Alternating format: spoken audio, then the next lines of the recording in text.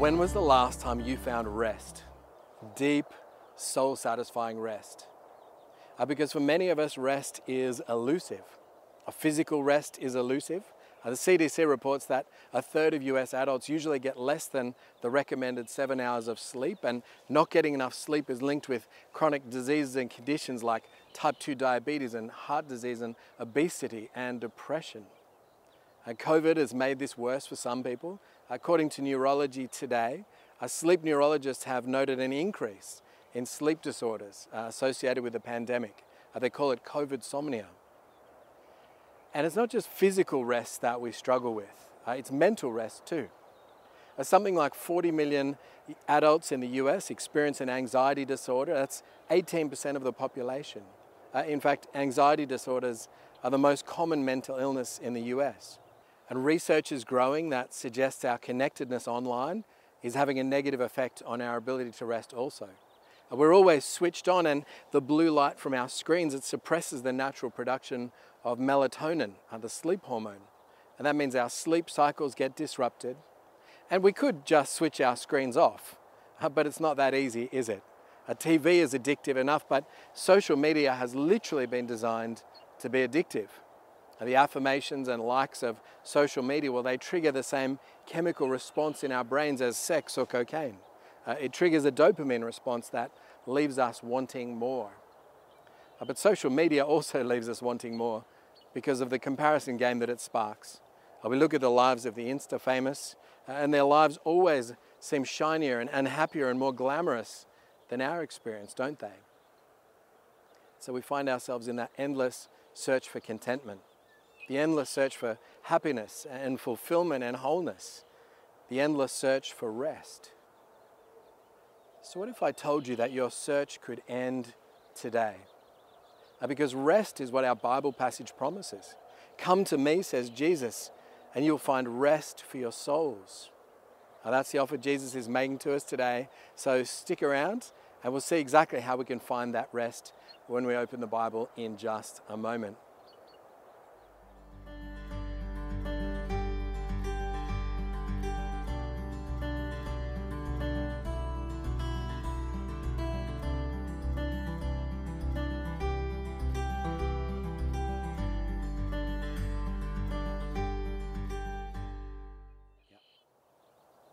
Well, good morning and welcome to Yountville Community Church. My name is Dan Bidwell, Senior Pastor here, and it's my pleasure to welcome you on Easter morning to this beautiful setting. Easter Sunday is the morning when we remember not just the death of Jesus on the cross, but his resurrection to new life on the third day, and everything that the resurrection means for us. So I'm excited to speak about that in just a moment. For all the kids in our church family, Charlotte, our kids minister, has a special Easter message for Kids Church. You can see that video by clicking the Kids tab on our website. yountvillechurch.org is right here. It's going to be great fun as we learn about Jesus together, because that's our objective as a church, to learn about Jesus together, to share the hope that we have in Jesus, and to grow as followers of Jesus. We'd love you to be part of what God is doing here in the Napa Valley. We'd love you to join us as we reopen our historic chapel in just a couple of months. We'd love you to join us right now in the lead up to the reopening. So make sure you fill in our online Connect card and we'll be in contact really soon.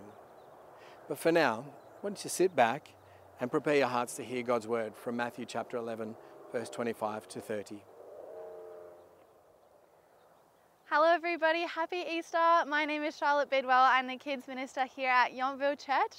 I'm going to be doing the Bible reading for us today, but before I get started into that, I just want to echo what Pastor Dan said before. We have kids videos coming out every week and we would love for you to join us in watching them with any little ones in your life.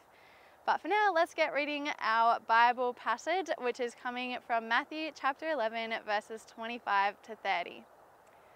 At that time, Jesus said, I praise you, Father, Lord of heaven and earth, because you have hidden these things from the wise and learned and revealed them to little children. Yes, Father, for this is what you are pleased to do. All things have been committed to me by my Father. No one knows the Son except the Father, and no one knows the Father except the Son, and those whom the Son chooses to reveal to him. Come to me, all you who are weary and burdened, and I will give you rest. Take my yoke upon you and learn from me, for I am gentle and humble in heart, and you will find rest for your souls. For my yoke is easy and my burden is light. Well, I'm excited to open this passage with you today, and I'm excited for what it says to me as well, because I'm someone who has a fraught relationship with rest. I've shared with the church before that I've always had a busy lifestyle, and that can make it difficult to switch off, especially when I'm juggling multiple priorities and deadlines. And when that gets too much, I'm the kind of person who wakes up in the middle of the night thinking and thinking, and when that happens, I have real trouble turning off those thoughts. You might be restless like me. You might have all kinds of reasons for your restlessness. It could be work stress, life stress, family stress, illness, financial worries, relationship worries, religious worries. There is no shortage of things that can leave us restless in this lifetime. What they all have in common is that they leave us weary and burdened. They wear us down so that a day off or a weekend away, even that isn't enough to solve the problem. A week in Hawaii can do amazing things for your stress levels. But when you come home, the circumstances that cause your stress are usually still there. So how do we find rest? Well, this is where our Bible passage comes in today. One writer said that these verses today are perhaps the most wonderful words ever uttered by human lips. Here's why. Jesus says, "Come to me, all you who are weary and burdened, and I'll give you rest." Matthew chapter 11, verse 28. Jesus understands our restlessness. He understands that you are weary. He understands that you are burdened, and he wants to do something about it.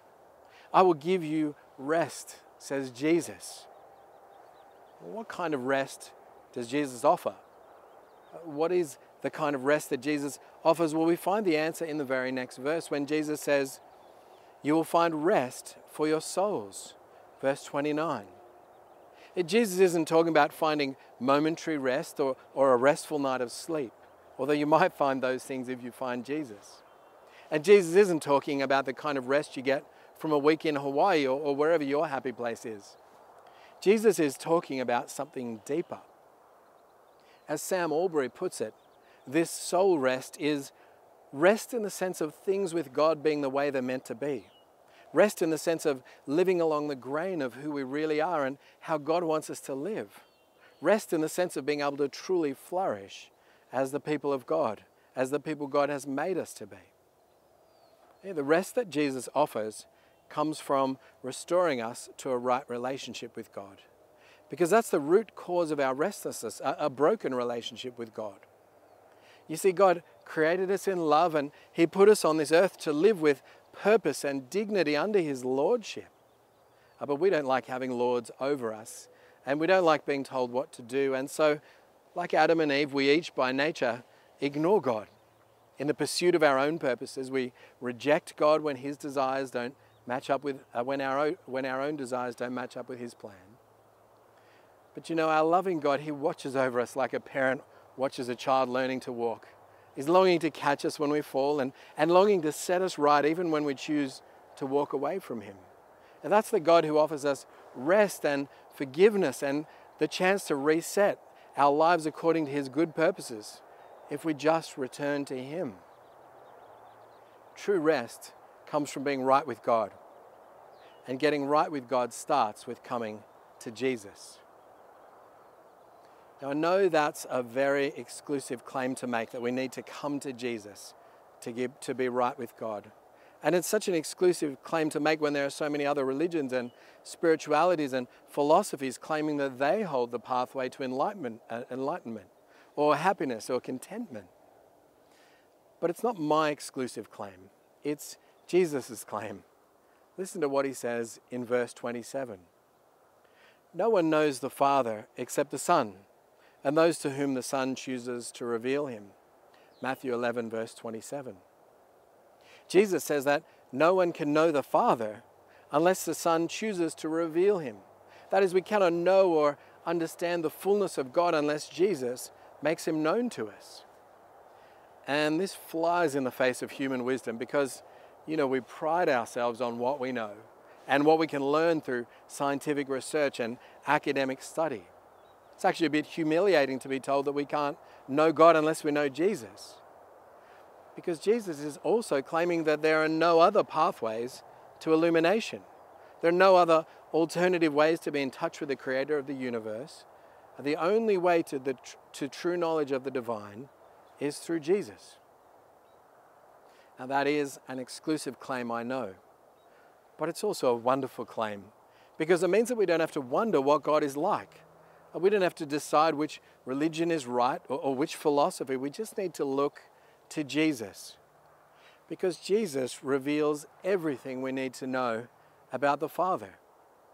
If you want to know what God is like, just look at Jesus.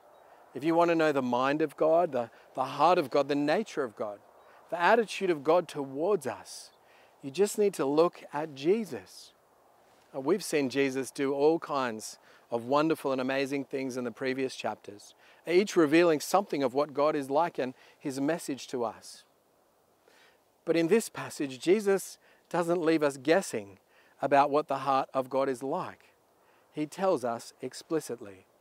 Matthew 11, verse 29.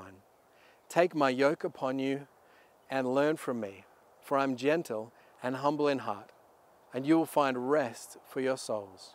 For my yoke is easy and my burden is light.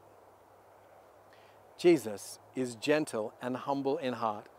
Jesus reveals that his heart and the heart of God, it's gentle towards us. It's not that Jesus is the gentle one and God's the rough one, or Jesus is the loving one and God's the angry one. It's not good cop, bad cop. No, Jesus, he shares the very nature of God. Philippians 2:6. Jesus is the exact representation of God's being. Hebrews 1:3. Like Father, like Son, and vice versa. Jesus is gentle. And this means that we needn't fear God as if his primary emotion is harsh treatment. We know that God's primary character is love. 1 John 4:8. And that love of God is shown to us in the Easter story, where Jesus chooses to die in our place rather than subject us to the punishment that we deserve for our rejection of God. That's the kind of God that we meet in the Bible, not a vindictive God who's just waiting to catch us out, not a God of karma who'll repay us for everything we've done. No, he's a God who wants to forgive us for everything we've done, a God who wants to remove the burden of our guilt and our sin, a God who wants to deal with our baggage. This is a God who wants to give us rest, a God who is gentle with us. The second thing that Jesus reveals about God's heart is his humility. When Jesus says, I'm gentle and humble in heart, Jesus is talking about his approachability. Dane Ortland puts it this way in his brilliant book, Gentle and Lowly. For all his resplendent glory and dazzling holiness, his supreme uniqueness and otherness, no one in human history has ever been more approachable than Jesus Christ. Jesus said, seek and you will find, knock and the door will be opened. Matthew 7:7. If you want to find Jesus, he will make himself available to you. Try it, I dare you.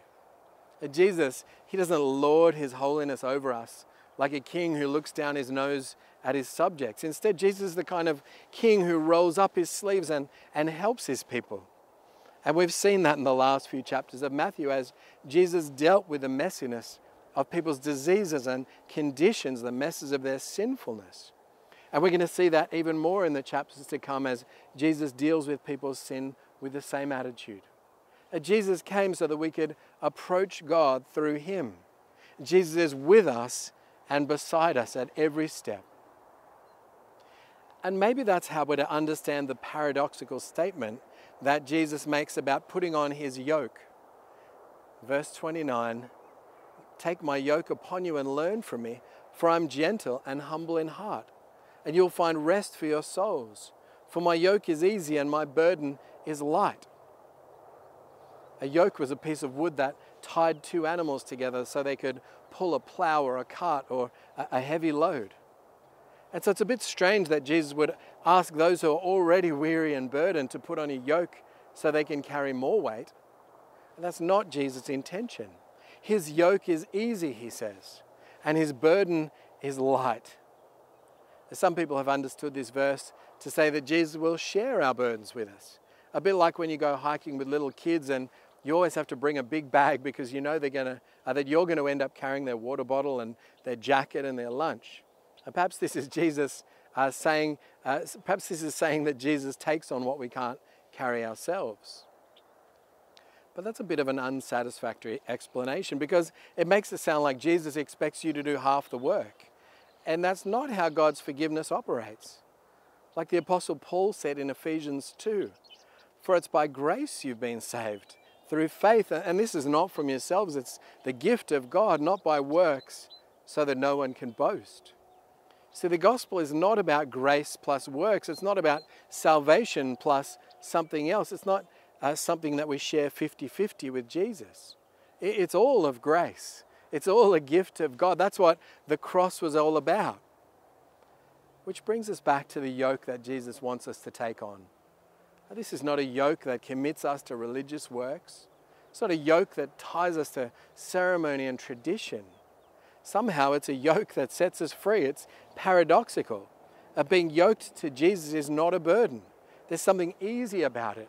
It fits well, it's comfortable, it makes sense, it brings lightness to our lives. It brings us rest. And I know it sounds paradoxical, but just ask anyone who has hitched their life up to Jesus. Jesus makes all the difference. He gives us rest for our souls. So that brings us to the last idea of today. How do we receive the rest that Jesus offers? Well, the first thing to do is to come to Him. "Come to me, all you who are weary and burdened, and I'll give you rest," Jesus says in Matthew 11:28. Come to Jesus with all your burdens. You don't need to get your life together before you come. Just come. Jesus will help you deal with whatever baggage you bring, just like He helped all of the people who came to Him in the chapters of Matthew that we've been reading. Come to Jesus. And second, learn from Jesus. Jesus said, "Take my yoke upon you and learn from me." Matthew 11:29. This is an invitation from Jesus to enter into a relationship where you keep learning from Him, where you learn to reshape your life according to God's way, where you reshape your life according to God's wisdom, where you allow God to show you the way that He created us to live, where you experience the power of the resurrection in this life and the next. Christianity is all about growing in Christ and seeing what God can do in your life. You'll be surprised what happens when you open yourself to God. You never know where He'll take you. I mean, look at me. Who would have thought when I accepted my friend's invitation to come to church at age 16 that I'd end up pastor of a church on the other side of the world? I never would have imagined it. But God does amazing things when we open ourselves to learn from Him. And that's the invitation I want to put to you today. Come to Jesus, learn from Him, lay down your burdens, and see what Jesus does in your life. Will you pray with me? St. Augustine of Hippo said, "You've made us for yourself, O Lord, and our hearts are restless until they find their rest in you." Father, in all of our restlessness, in all our weariness, when we carry heavy burdens, will you help us to find our rest in Jesus? Or will you give us the rest for our soul that Jesus promised as we come to you with our souls laid bare? Father, we give you our burdens, we give you our sorrows, we give you our concerns, we give you our sin and our guilt and our shame, and we ask you to deal with them. We thank you for the message of Easter, which is the message of your desire to forgive us through the death of Jesus on our behalf. Father, forgive us, we pray. And we thank you for the resurrection of Jesus and the promise that His resurrection is for us. It brings new life and eternal life when we come to Jesus. Father, help us to come to Him today. Help us to learn from Jesus today. And help us to live the resurrection life where you give us rest and peace and the lightness that comes only from Jesus. Father, may we know this life and may we share this life with those around us, to the glory and praise of Jesus Christ, our risen Savior. Amen.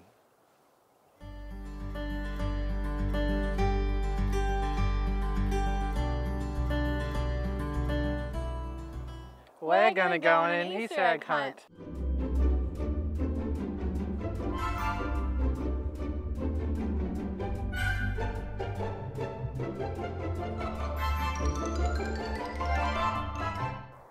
what we found. Happy Easter.